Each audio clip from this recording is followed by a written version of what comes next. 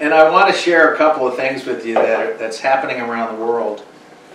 Really recent. I don't know if you've heard about this yet, but we're all familiar with OPEC, the people who determine how much oil the rest of the world gets. Well, apparently they are going to start in May reducing daily production by 1.5 million barrels per day. And they say they're doing this because they want to stabilize stabilize the prices or the availability of oil. Yeah, they want to stabilize the global fuel market. And I'm thinking to myself, they want to raise the price obviously first, then they want to stabilize it. It was so funny when all Trump had to do was call them up and go, hey, can you put out more? Oh, sure, no problem. But anyway, apparently America's asking them to pump out more. And so they're not going to do that, and they're going to... Here's the countries involved. Saudi Arabia is going to reduce by 500,000 per day. Russia will reduce by 500,000 barrels per day. United Arab Emirates by 144,000 barrels per day. Kuwait by 128,000 barrels per day. Iraq, 211,000 barrels. Algeria by 48,000. And Oman by 40,000. So come May, if this goes through, the world will have a 1.5 million barrels of oil less per day. So we know that when we go to the pumps, it's going to be a lot different. So anyway. Didn't Saudi and China and Brazil. Talking about and Brazil talking about switching from the U.S. dollar? No, they've already done that. Yeah, They just did that. Yes, you're right. They just did that. So they're dumping the petrodollar, which of course also means devaluing the U.S. dollar. Yeah. Right. Yeah. So they're going to use their own currency. They're bypassing the petrodollar, and so that's also going to affect us. You know, it's sad because I've read so many articles this week by financial experts, and I use that term because that's what they're called, and they know more than I do. When I read their articles, it's clear they know more than I do. I've never been one that's really that big in economics and finances and all that stuff. But they're all saying now, you know, we're definitely going to have a recession. And I was talking to Sylvia and I said, well, okay, but to me, I think we've been in a recession. Maybe what they're really saying is we're going to have something along the likes of the Great Depression. They just don't want to call it that. Because some of them have talked about hyperinflation, which, you know, doesn't bode well for people. You know, we may make it, we may have struggles, but, I mean, imagine the people who are on really seriously fixed incomes, Social Security or whatever, and you know, They don't have any way to produce their own food. Yeah, so, I just want to let you know the clock is still up. Oh, thanks. And then, of course, there was Israeli sent a missile or an airstrike into Damascus today. We don't know what that's about yet. So, anyway. Damascus is what? Is that Jordan? What's Damascus? Syria. I thought it was Syria. Okay. Yeah, I don't know. I was asking. Okay. I get confused too. Okay. Yeah. Well, they've sent things into Syria over the last few weeks. Haven't they been firing into Syria? I haven't kept up on it. Okay. I wouldn't be surprised because people are always lobbing missiles into Israel. Yes. Syria and Turkey are still digging out from the earthquake. They haven't had a whole lot of time to do anything. To wreak havoc around the world because there was the earthquake. Yeah. I think that it was a bad earthquake. Their targets, Israel's targets, are Iranian entities in Syria. Yeah, that's my take on. It's not just a. And the earthquake only affected the northern border of Syria, I think. I don't remember. I remember watching the videos of these huge high-rises just crumbling. Oh, it was wild. Yeah. It was wild. Yeah, it was. But, you know, the thing about Damascus is we know the scripture talks about the fact that one day it'll be destroyed. Period. You know, so we'll see what happens. But anyway, we're going to be doing chapter 16, the last two bowl judgments, which are the last judgments of the 21 judgments of the tribulation. So if you want to turn there, we'll get started after we open in prayer. Lord, we thank you for your word. Thank you that we are walking into this Holy Week where for us it is a true Holy Week because it's the triumphal entry and the night you spent with the apostles in the Last Supper, and then the illegal trials that occurred, and your false charges, and your very, very painful execution. And you did that for the joy that was set before you, despising the cross. And yet you did that for us, and we are so grateful. We are thankful for your word. We're thankful for what it means to us.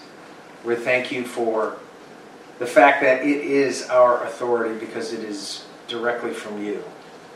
So thank you as we open up Revelation 16, the last portion of it tonight. We know that there's a lot we'll never understand about your word, but make it applicable to us this evening. Help us to understand what the big picture is and what it says about you and what may be coming, well, not what may be coming shortly or what may be coming a little longer, but what will be coming. So we do thank you for the grace that you've given us, and we thank you for this evening and those who are gathered here. Bless us and be glorified in our conversation. In Christ's name, amen. Okay. And we'll pray for those other folks. We'll keep remembering them. Glenda and I'm sure Faye. they're, I'm sorry, Faye. Faye is the one having the surgery. Yeah, so we'll keep our prayers going for those folks and any other things we can think of as we go. All right, Book of Revelation, the overview. Previously, if you saw the video, and hopefully you've had a chance to do that, we covered the first 5 bowls of the wrath. And of course, the bowls of wrath, I think it's kind of interesting if you look through the book of Revelation here, when it starts chapter 6 going through chapter 18, it's almost like each set of 7 get worse and worse. And so these are rightly called the bowls of wrath because God seems to be sparing nothing here. I mean, he is, obviously. It could be immediate, absolute, total destruction, but it isn't. He is sending incendiary, wrathful bowls of judgment for a purpose. And so the first 5 bowls are found in Revelation 16, 1 through 11. And just to review, the first one was the painful sores. The second one, the sea turns to blood. The third one, the fresh waters turn to blood.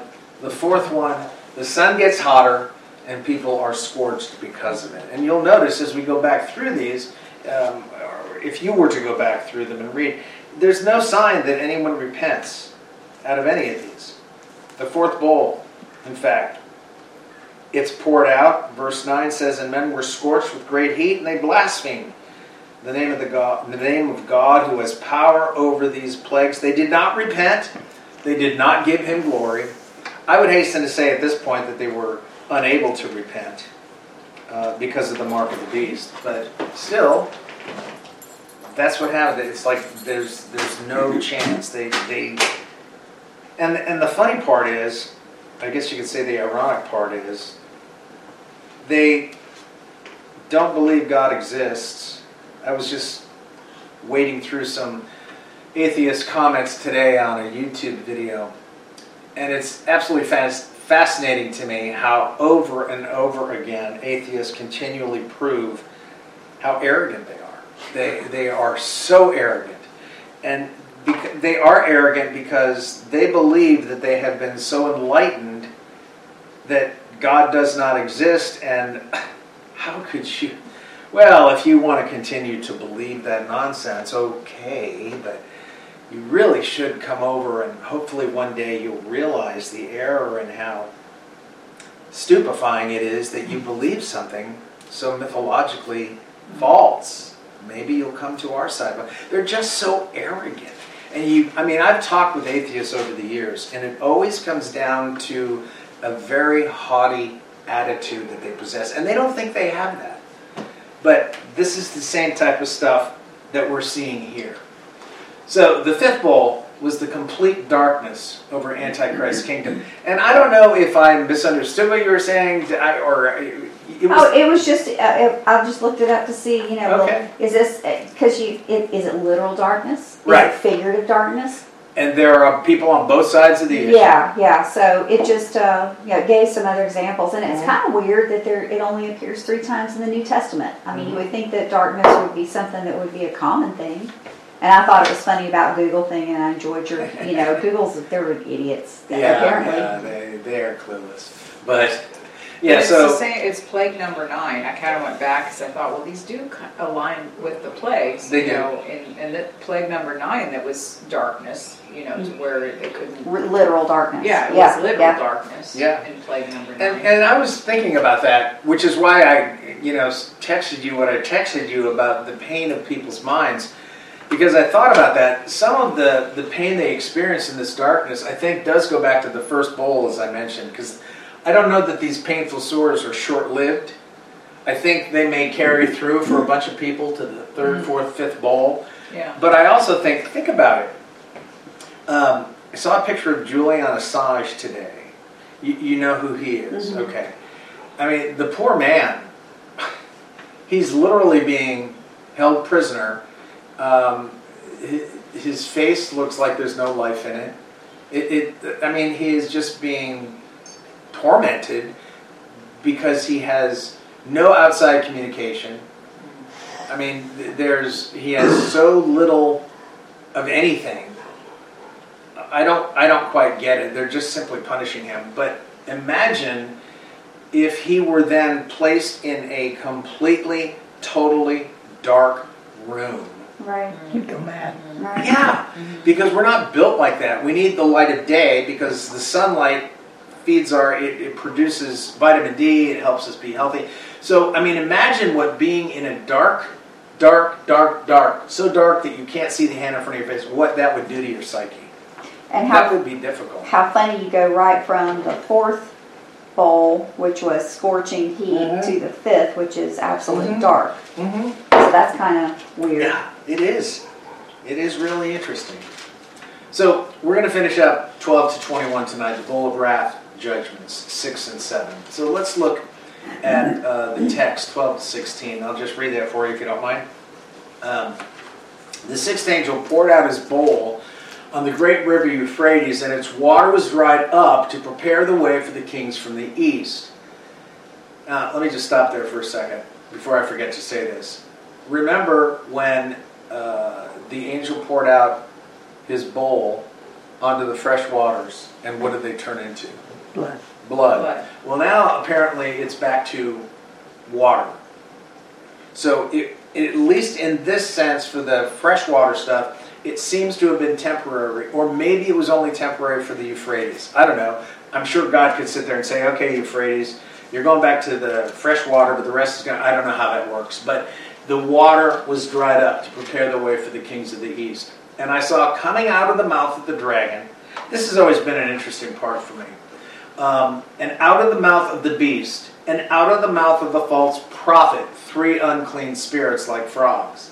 For they're demonic spirits, performing signs, who go abroad to the kings of the whole world, to assemble them for battle on, that should be both great, the great day of God Almighty. I forgot to take out that little B. 15. Behold, should have taken out that C. I am coming like a thief. Blessed is the one who stays awake, keeping his garments on, that he may not go about naked and be seen exposed. And they assembled them at the place that in Hebrew is called Armageddon. So that's what we're covering tonight. And it's just really kind of an interesting thing here. Euphrates dries up. What I find fascinating here is that the Euphrates River has been drying up. I'm sure you know this for a while. And I only went back as far as August 2021. And there were articles about the fact that the Euphrates drying up then was leaving the breadbasket of Syria as a desert. So people were actually leaving it in droves because they had no way to support their families. They couldn't grow food because there was no water. They couldn't, so the land became unused, decimated, and that's what's been happening for a number of years. So it almost seems like God started this process a while ago. Not that it's just going to, boom, happen. In the final stage, it may just instantly dry up. But we know that it's been happening for a bit of time.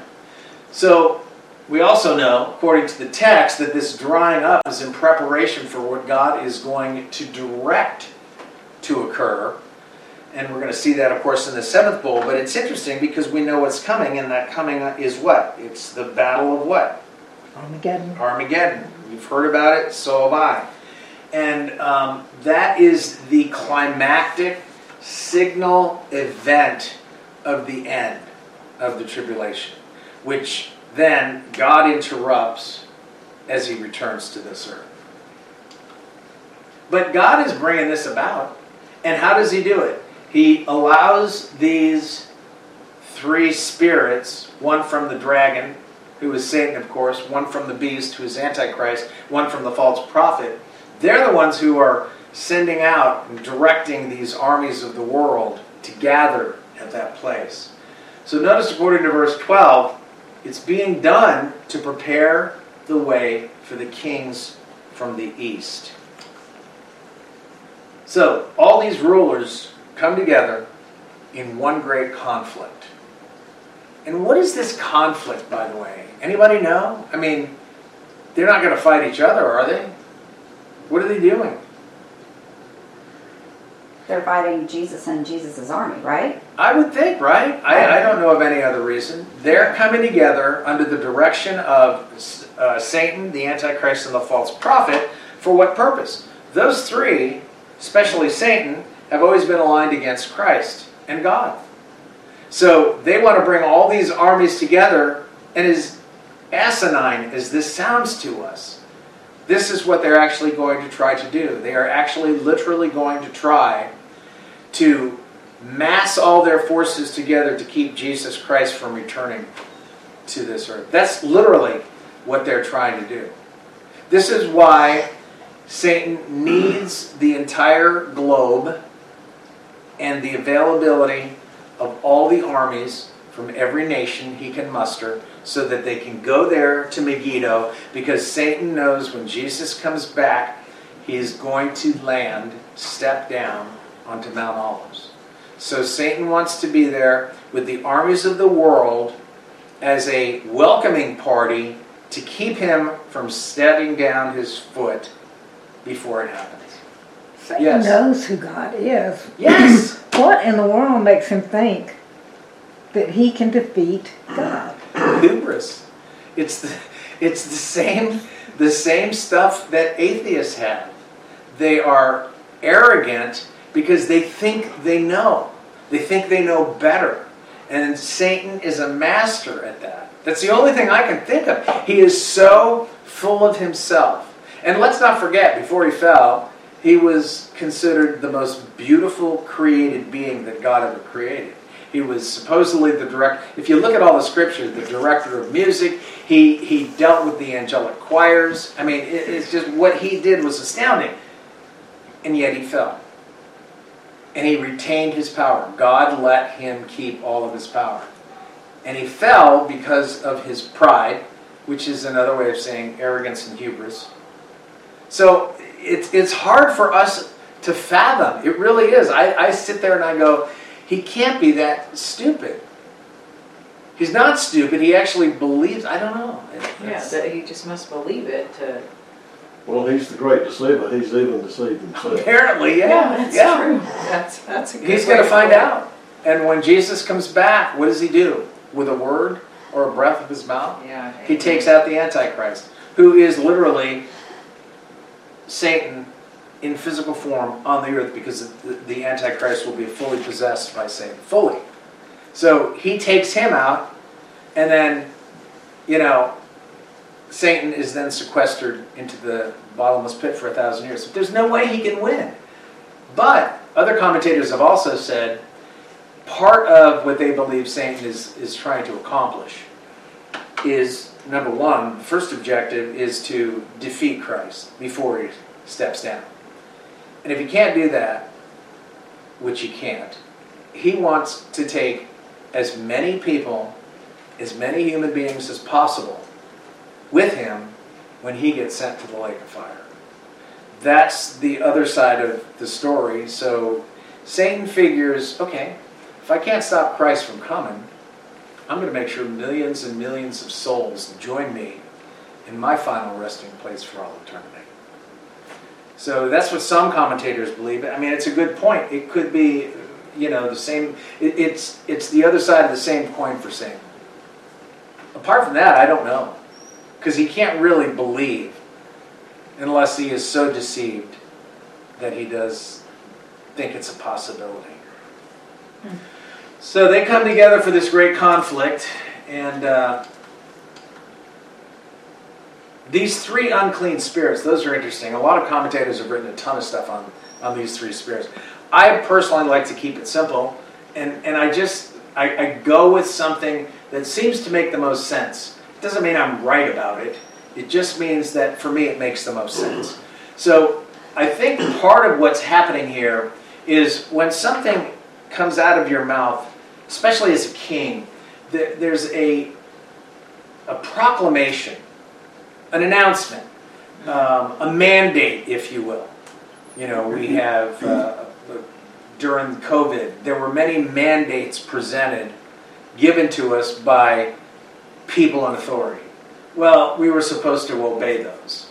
Some did, some didn't, whatever. But the point is, it came with this aura of power and authority. And I think that's part of what's happening here. The other parts, we know that these are also, by the way, demons. And so, because the text tells us that. But these demons, with the ability to deceive, will be able to fully deceive these kings into, head up to Megiddo, there you're going to wait, and there we need to station ourselves and wait for this conflict that's going to be happening. And I think because of the deception, that's what causes the world's armies at that point to mobilize and converge on Palestine, or at least part of what is Palestine. So, and I think this is done, they think this is going to be done for their advantage. I mean, we all know people who are deceived in one way or another, sadly. And you just sit there and you look at them and go, what can I do to wake you up? Anything? And it's sad because most of the time we can't. We can pray for them, we can tell them, and then maybe God will have mercy on them enough to open their eyes and remember what we said or what somebody else said or what a number of people said, and they'll just go, oh, I get it. Okay. But too often that unfortunately doesn't happen. And I think these kings will be, they'll mobilize, they'll do what they're supposed to do because they will be under the impression it will be for their advantage to go there. That's the impression I get. And again, there are a lot of reasons. Commentators, there's a whole gamut here. You know it as well as I do. And ultimately, though, it's sad because here are these millions and millions of soldiers and leaders and generals and kings, whatever. And doesn't it somewhere talk about how they're because God set it in their hearts to do this? Like when the 10 kings turn over their authority to Satan, God had set it in their heart or something like that to do that. So he'll give them over to the demons. So they don't have a choice. Because of the path they're taking, I mean, we see it in society today. Sure. We see it in society today. I mean, people, we were watching a documentary about Herb Alpert the other day, and I really liked Herb Alpert's music growing up. T1 Brass, Taste of Honey, The Lonely Bull. I loved it, especially because I played trumpet for years. But what was mindful for me as I was watching this, we're talking about the 50s, 60s, or so, 70s. Life was so different then. Life was so different then. The music we hear today, if you want to call it that, isn't happy. It's not uplifting. It's dark. It's very, very dark, and it's getting darker. And then you have Hollywood that is, every time they have an awards ceremony, it's as dark can get. And the latest one was one of the guys dressed up literally as Satan. And you sit there and you go, oh, okay. And then you have the Transgender Day of Vengeance, which was what, yesterday? Didn't hear much about it, but you sit there and you go, okay, we have gone way past the point of no return. Society's not going back. But I remember the days when I listened to Herb Alpert, and life was good. Wasn't Happy perfect. music. Yeah. It was happy music. Yes. Yeah, and T-Berry Shuffle, and I mean, it was just wonderful stuff. A Taste of Honey, all that stuff. But we have come so far from that. So getting to this point is going to be not that many steps away for the world, really, unfortunately. So fallen angels and demons are sent forth to help mobilize these armies. And because of the way they're able to deceive and the pressure that they put on things, and we need to remember too, Job chapter 1 outlines for us in just that first chapter some of the capabilities of Satan. Yeah. How he can create tornadoes out of nothing, how he can turn one army against the other. So these demons, who are obviously going to be very powerful, are in some way going to hypnotize these groups and deceitfully push them to do what they're maybe not thinking of doing, but all of a sudden they think it's a good idea. Could I trouble you to go check on him to make sure he's not digging? Thank you. I don't really feel like... That slide will need to be fixed. It's not the second bowl, it's the sixth. Oh, thank you. This is the sixth bowl. Thank you, wife. Thank you. Thank you, administrative assistant. Chief administrative assistant. Yes. Yeah, that's right. Chief. She's good. She can, man. Sometimes I wonder how she's able to multitask the way she does. I don't multitask that well. Women typically can. Men have a hard time. You have to do everything with a kid on your hip. I guess so. But anyway, we were just bragging about your multitasking ability. Yeah. Oh, really? So frogs in Scripture are normally used in a unclean, loathsome sense. And we've got a couple of scripture there, Leviticus 11:10 and 11, 14. First of all, Jews were not allowed to eat them. Just couldn't eat them because they were unclean. But then, of course, we also have the example of the second plague in Egypt that involved frogs. These are real demons, but they're simply kind of like frogs. They're caricatured like frogs, but the scripture isn't talking about actual frogs here. It says 3 unclean spirits like frogs. So that's just giving us an idea of their slipperiness, their nature, their abilities, that kind of thing. And then verse 15 is a parenthesis. Let me read that one for you again, because it's a fascinating one. Right in the middle of this, 14. For they are spirits of demons, performing signs which go out to the kings of the earth and of the whole world to gather them to the battle of that great day of God Almighty. So here are these demon spirits who perform signs, convince the kings that they need to do what they need to do, and they're wowed by the supernatural ability, and so they just do it. But notice verse 15. In the middle of that, God interrupts and says, Behold, I am coming as a thief. Blessed is he who watches and keeps his garments, lest he walk naked, and they see his shame. Now, we know that, this is my opinion, that Christ will never come as a thief for his own. He's talking about the reason he won't come as a thief for his own is because we're always watching and looking up. That doesn't mean we sit around like a yogi on a mountaintop going, while we're working, we're always mindful of the fact this could be my last day on earth because I could die today.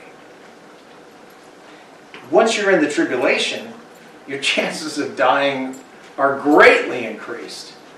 So that could happen.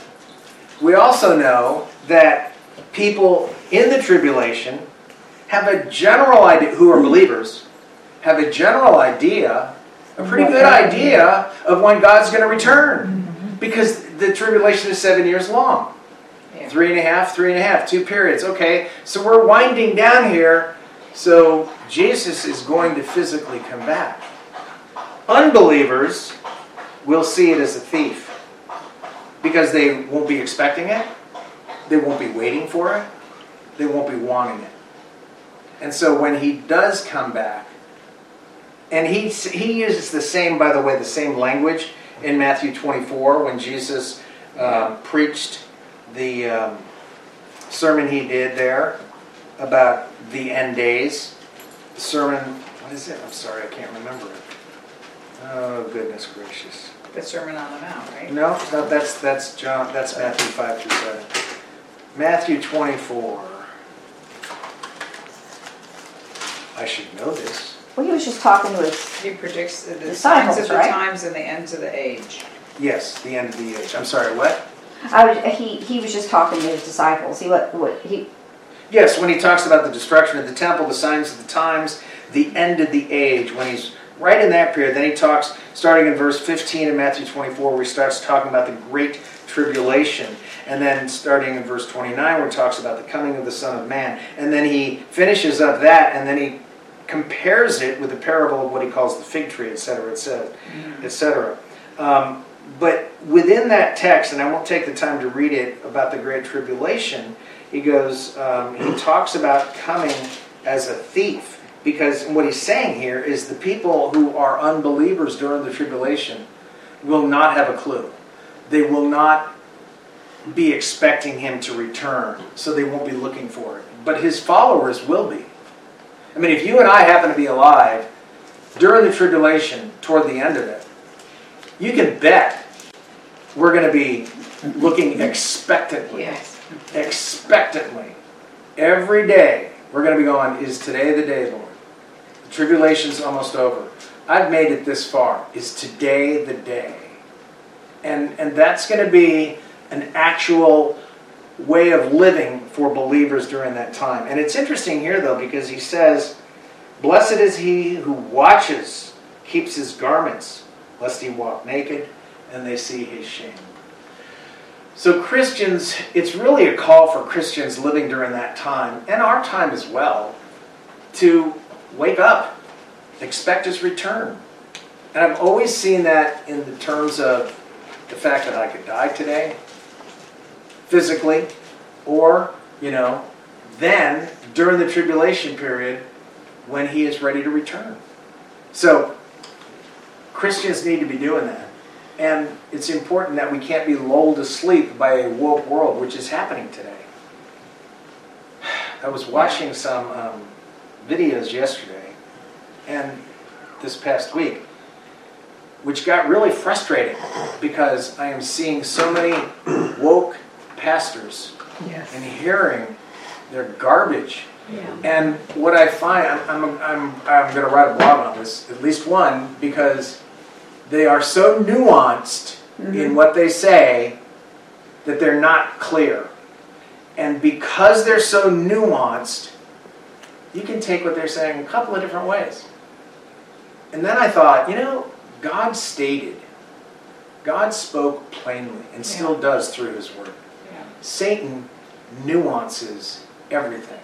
And so do his puppets. And it's just, he warned us, Paul warned us that during these days there would be so many wolves acting as sheep.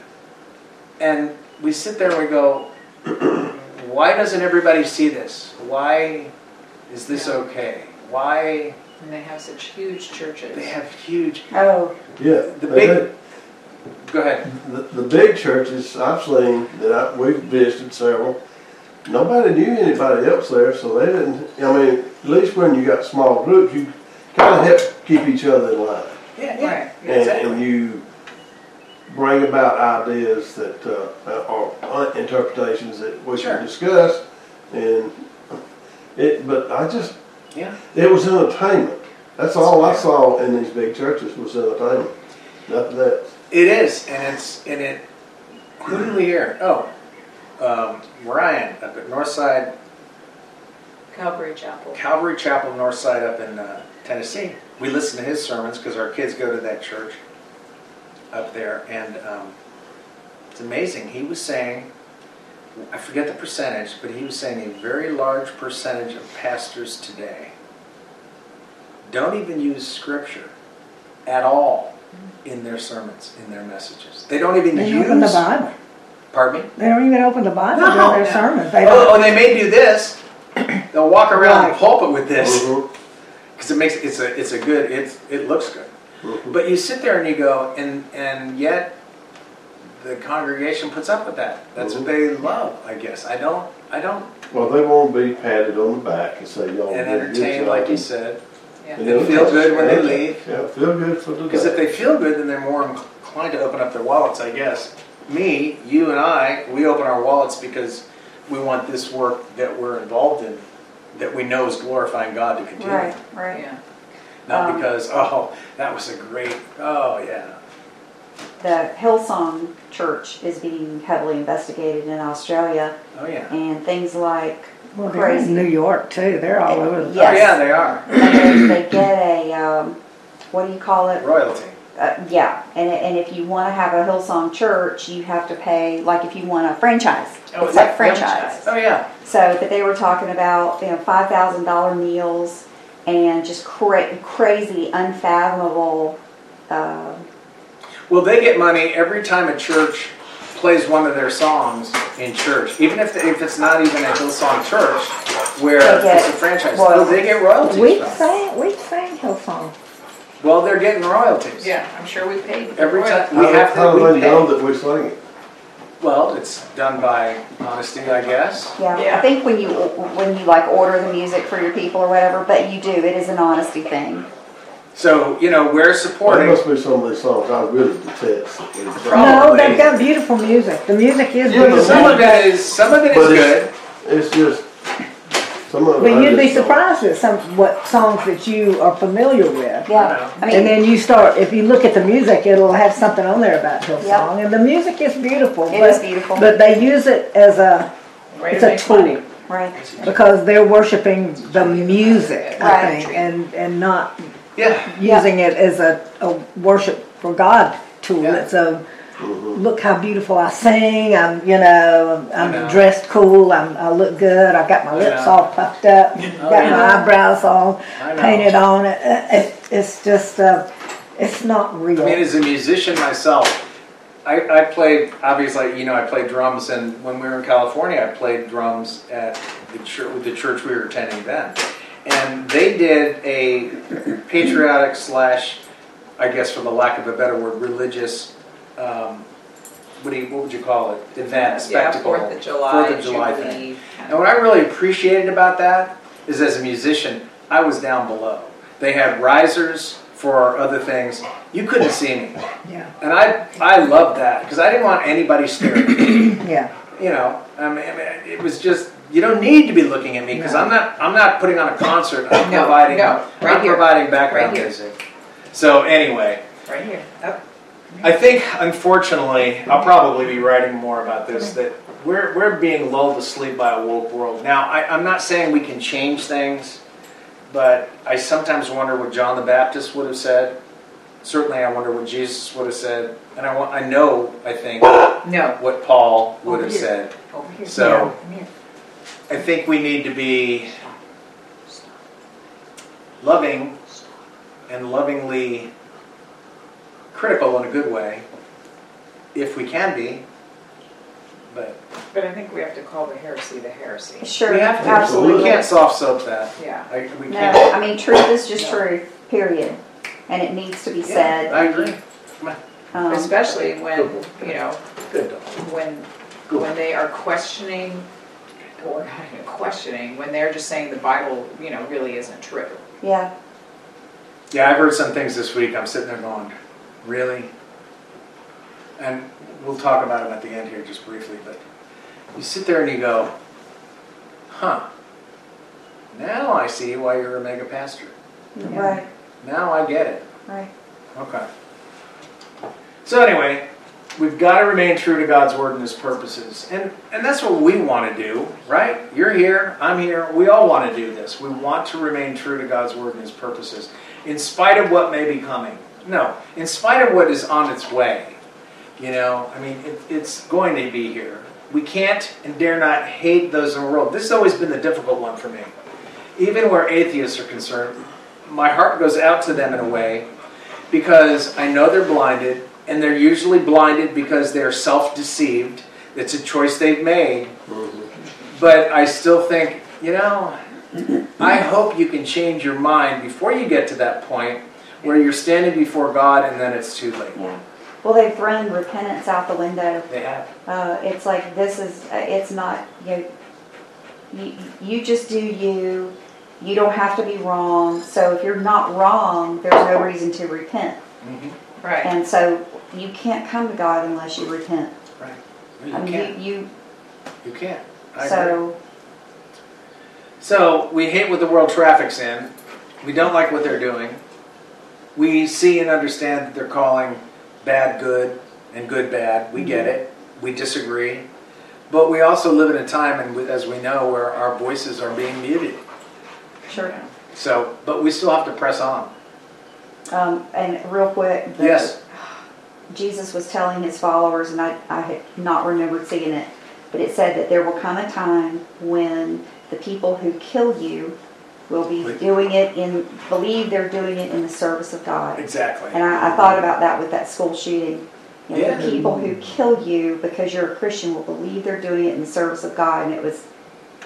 And all these people that are worshiping her for being a Transgender and going out and doing. Yeah. That she was. So the transgender movement gets the sympathy, but not the. Not the victim, Yeah, the children, the adults. Yeah. Right. Yeah. And they were upset when at a press conference they used the wrong pronouns. Yeah.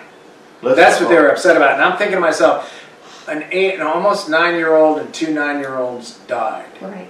What had they done to the transgender movement? Right. What threat were They they? didn't even know what they were. One of them was the daughter of the pastor. Mm-hmm. Got shot. Yeah. And the custodian, I believe, just happened to be in the way. And then the head principal or something. Principal, she tried to stop it. It's the way it is. All right, keeping his garments on the way, so that they won't be naked and seen exposed. This is literally a parenthetical statement that Jesus makes here, warning believers to be watchful, to continue being as pure as possible, and that includes, by the way, being removed from the world emotionally as much as possible. Obviously, we're in the world, we're not of it. We need to do business in the world at times, but we still need to purify ourselves from that so that we're not caught up in the attitudes and the demeanor of the world. You understand that? So the alternative, by not doing this, getting involved too much in the world, means we're going to be embarrassed when we see him. That's just the plain fact. We will be embarrassed. It's like, I remember when I was a kid, my parents told me not to do something, don't do this, don't do that, and then they'd catch me doing it because my friends were doing it. Well, I got in trouble. My friends didn't get in trouble. I got in trouble because my parents had told me, don't do that. Don't act like that. And so I was stupid enough and weak enough to do it because my friends were doing it. So that's really literally what Christ is warning his believers, his children about. Is that don't do that because it is going to result in your embarrassment when I come or when you face me. So it's ultimately a word of encouragement, and it should remind us that, this world is transient. There's nothing permanent here. So I need to do what I need to do so that my life glorifies God. So those believers who do not understand that Christ will return, and sadly, there are a lot of Christians today who don't buy that. They don't think he's coming back. May not be. What do they think? What do they? Oh, they think they're just going to live life. They'll die at an old age. And they'll just and go to then heaven. then they'll go, they'll see him then. But he's not coming back. Okay. So because of that, they act in ways that will be embarrassing when he does return. So Embarrassment is a great deterrence. What is? Embarrassment. It is. It is. When you think that, why would you do something that's going to cause you to be embarrassed about something that you've done, and you got no excuse except just do it. I know. Personally greedy. I know. So verse 16 points to all the kings and their armies of the world. They're going to gather at Armageddon. And I did a little bit of research into this again because I was a little bit rusty on this. It had been a while. And so these demons convince all these kings to get their armies and go there. And Armageddon is from the Hebrew Harmageddon, or literally the mountain of Megiddo. It's an interesting kind of way of looking at things. And even though we know where Megiddo is, we aren't exactly sure, although we have a good idea, that it's the Megiddo mountain is a small hill on the south central edge of the Jezreel Valley, or Esdraelon, in northern Palestine, where the city of Megiddo stood in ancient biblical history. It could also mean the mountain closest to Megiddo, which was Mount Carmel, where we're familiar with Elijah. I mean, this is what they did when they talk about Mount Ararat, for instance, where Noah's Ark landed. We don't know which mountain in the group of Mount Ararat mountains. We don't know which one that was. So it's the same kind of thing here. We're not 100% sure, but some scholars who have spent years studying this stuff have some really good ideas. But ultimately, we'll know it when we see it, if we're alive when it happens. So probably, so that there's enough room, Harmageddo refers to hill country around Megiddo that border approximately 14 miles by 20 miles, which is a pretty big area. And it's in the valley of Jezreel, which incidentally, and this is only one example, if you go through the Old Testament, a lot of things happen here. Barak, or Deborah, I'm going to use her name first, because Barak would not go into battle unless Deborah went with him. Mm-hmm. And then she goes, okay, fine, I'll go with you, but you're not going to get the glory for this. You're not going to get credit for this, I should say. So that's where that happened, and there was a bunch of other things that happened. So literally, Megiddo means place of slaughter, because so many things took place there during the biblical history. This is a really good picture I found, and you can see here, way over here, you've got Nazareth, Mount Tabor, Mount Moreh. Ramat David Israeli Air Force Base is right in there. You can see why that'd be a good place for an Air Force base. Mm-hmm. Then you've got the Jezreel way over there, then Megiddo, then Mount Gilboa. So, in the final analysis, some scholars and biblical commentators believe that this actually just may be a staging area. That happens often in wars, where troops will gather at one place to go over there. This may be a staging area. We don't really know. But here is another kind of picture of it, right in here. And here's Megiddo, the old Megiddo. Here's Tanakh. Here is Mount Gilboa, the Kishon River. Where else? So Nazareth is over there. Mount Tabor. Endor, you're familiar with Endor, the witch of Endor, with Saul. So you can see that this valley is pretty incredibly large. So it could either wind up being a staging area, or it could be where a lot of the battle takes place. Although it could be more so that the battle takes place here, because you've got Galilee, Nazareth, and then you've got other points south. It's just fascinating to me. So how does that affect us here? If there's a battle going on over there. What does that mean physically for us here? During the time? Mm-hmm. Well, I think then, obviously, whatever's left of America and its troops are going to be somewhat involved in that. Is that what you're asking? Well, I mean, I'm just wanting to know physically what it means. I mean, because there's a battle over there. It's a long way away from here. I mean, there's battles going on everywhere, all over the world today, and That's right. It's happening over there. We know it's happening over there, but it doesn't physically. I think, though, this is going to be, quote unquote, the last World War. I think most nations are going to be involved in this in some way or another. Mm-hmm.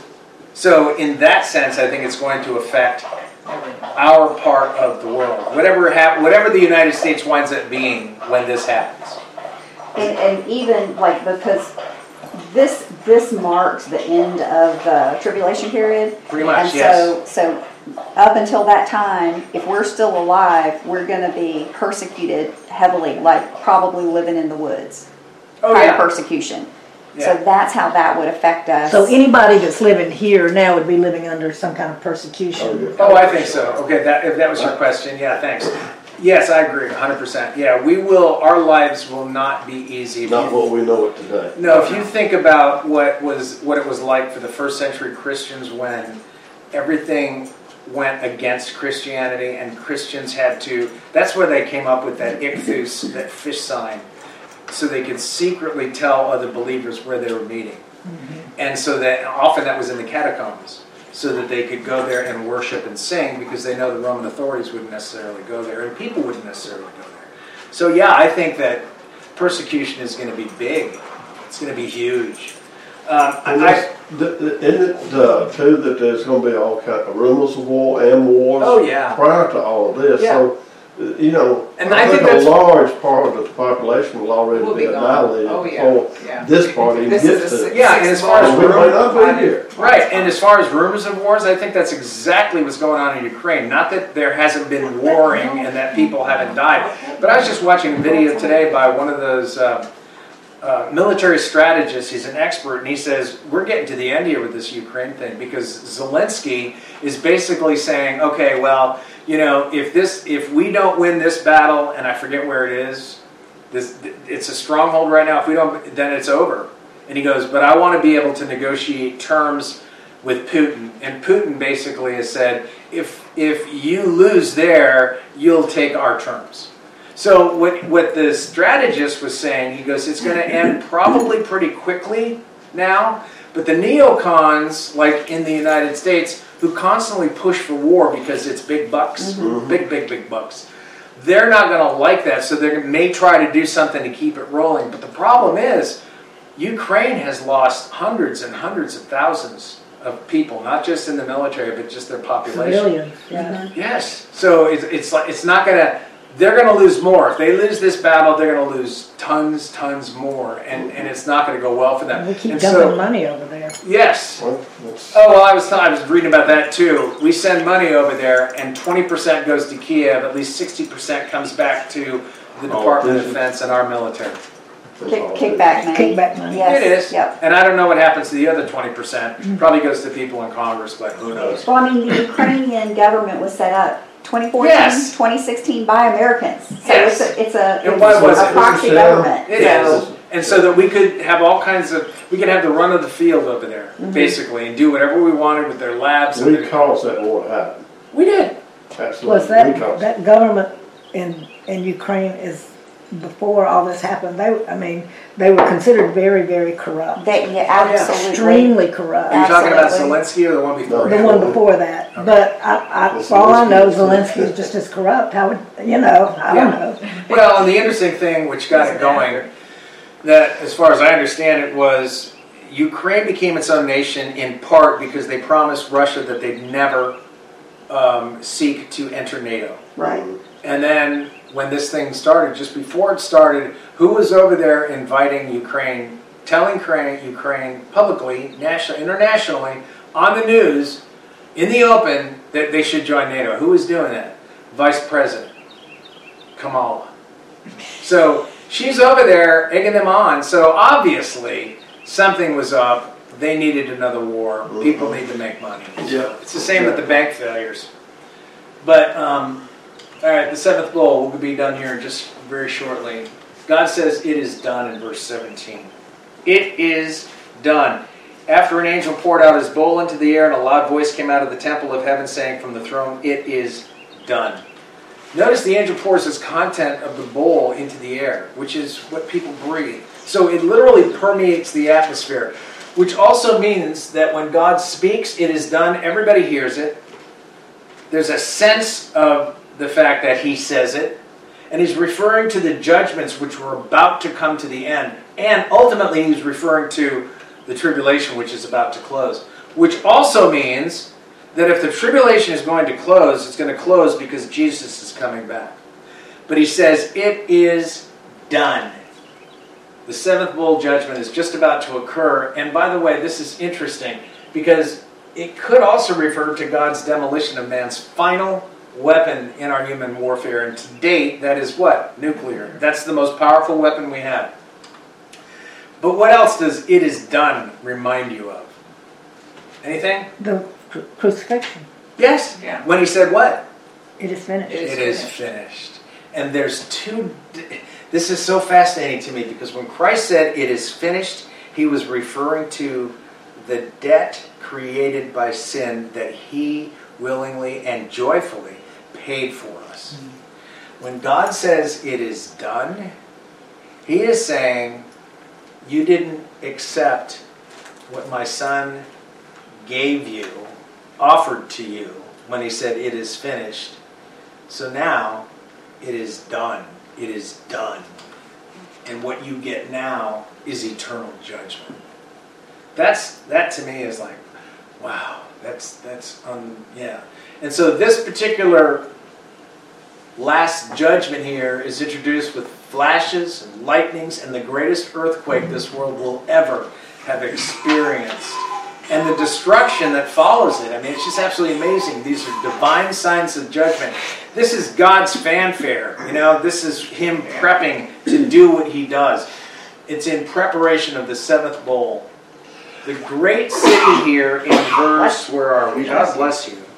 The great city, verse 19, was divided into 3 parts. And the cities of the nations fell. The nations referring to the cities all over the world. But this great city here could refer to, people have said, it refers to Jerusalem. Some say, no, it refers to Rome. Babylon. Some say it refers to Babylon. Some say it could refer to the cities near the Euphrates.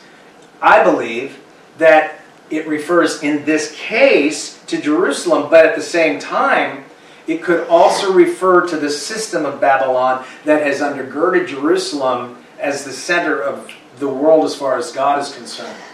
And the word great is also used in Revelation 11:8 when describing the situation where those 2 witnesses were slain. They lay in the great city for 2.5, 3 days.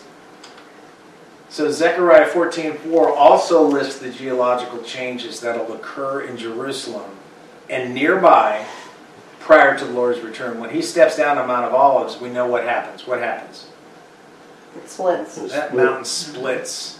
It just splits. Yeah. It's amazing. There are going to be some massive geological changes. And then the cities of the nations fell. Not just Jerusalem or whatever this great city happens to be. We're talking about great cities of the world probably representing the kings from those areas. They're going to fall. They will be destroyed. And he does this with massive destruction. The text tells us islands literally move out of place. They flee. No mountains are found. They're all down. Jerusalem's the only mountain left. Yes. Giant hailstones. It's funny. I was thinking about this. I said to my wife, I said, when I go to Lowe's and buy a bag of Quikrete, I can pick up a 50-pound bag of concrete. I can pick up an 80-pound bag. It's a struggle, but I can pick up an 80-pound bag. Now imagine if 2 of these 50-pound bags fell on you from the sky. That's a good perspective. One of them would kill you. A hailstone this big would kill you. Oh yeah. So imagine if it was 100 pounds. There's no way you'd survive. No. And it's just going to boom, boom, boom, boom, boom. We were watching Storm Chasers yesterday, and these guys, they get out there and they chase these tornadoes, and then they're sitting there in their car, and it's just real windy, and then all of a sudden the hail comes down. Yeah. And it's like, be careful, your windshield may break. But, hail is absolutely dangerous. So when it's this big, God is taking divine judgment. And hail was often used as divine judgment in the Bible. We know that. But that's his divine judgment.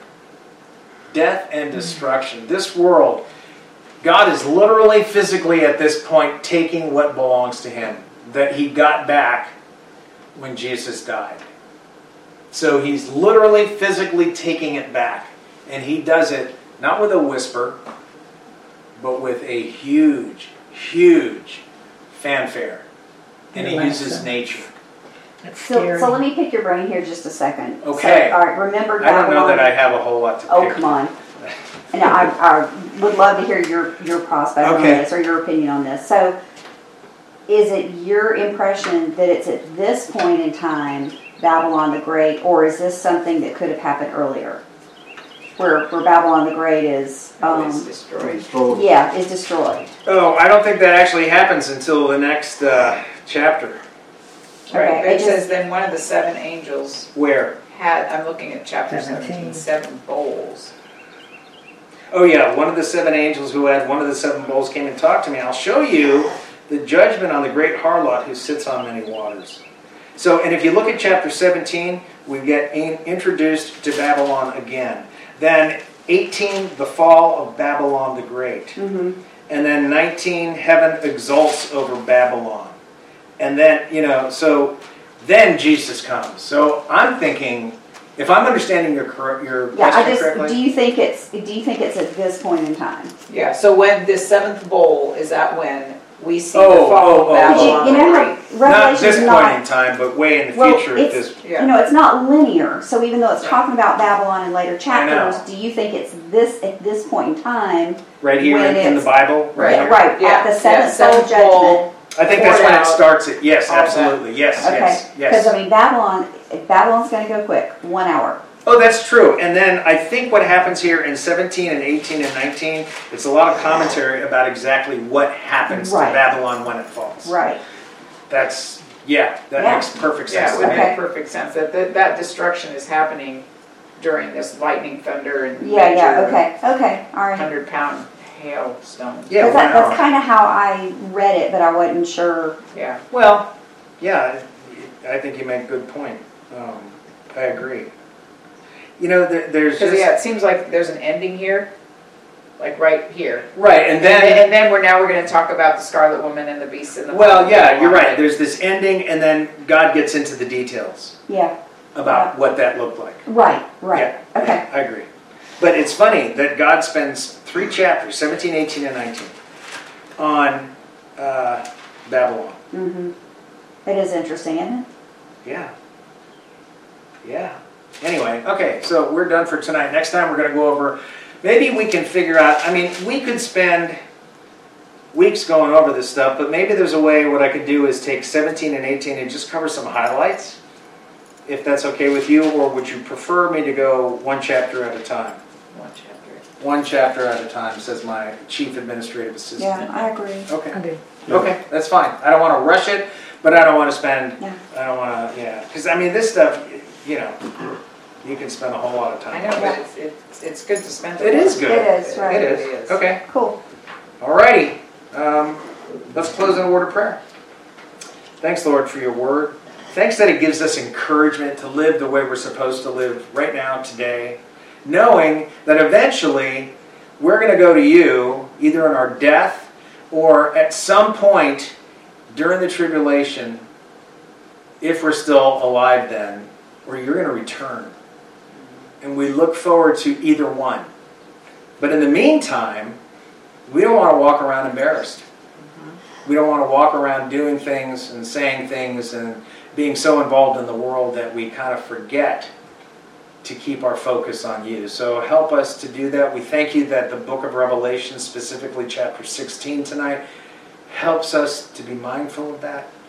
And would you please give us the strength and help us to commit ourselves to that so that we can grow in our walk with you and be witnesses to the lost of this world. For your glory. In Christ's name, amen.